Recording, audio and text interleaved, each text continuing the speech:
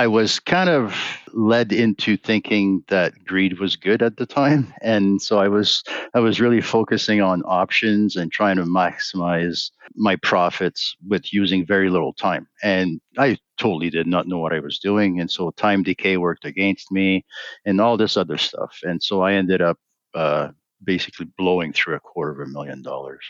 Gosh, really? $250,000? Yeah.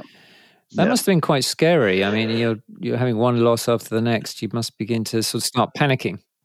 Yeah. And so it's the typical death spiral, right? So it starts small and then you start to revenge trade and then panic trade and then it just evolves from there. And then in the end, you lose your wife, your spouse, and your house and all that stuff. So, really? It's that bad? God. Yeah. Well, to me it was. And I think her and I saw risk differently. And so she parted ways and I kept going.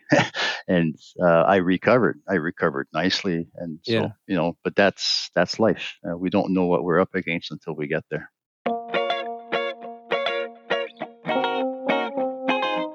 That was a clip from my conversation with trader Jean-Francois Boucher. And I don't mind telling you, I found this a truly engrossing episode.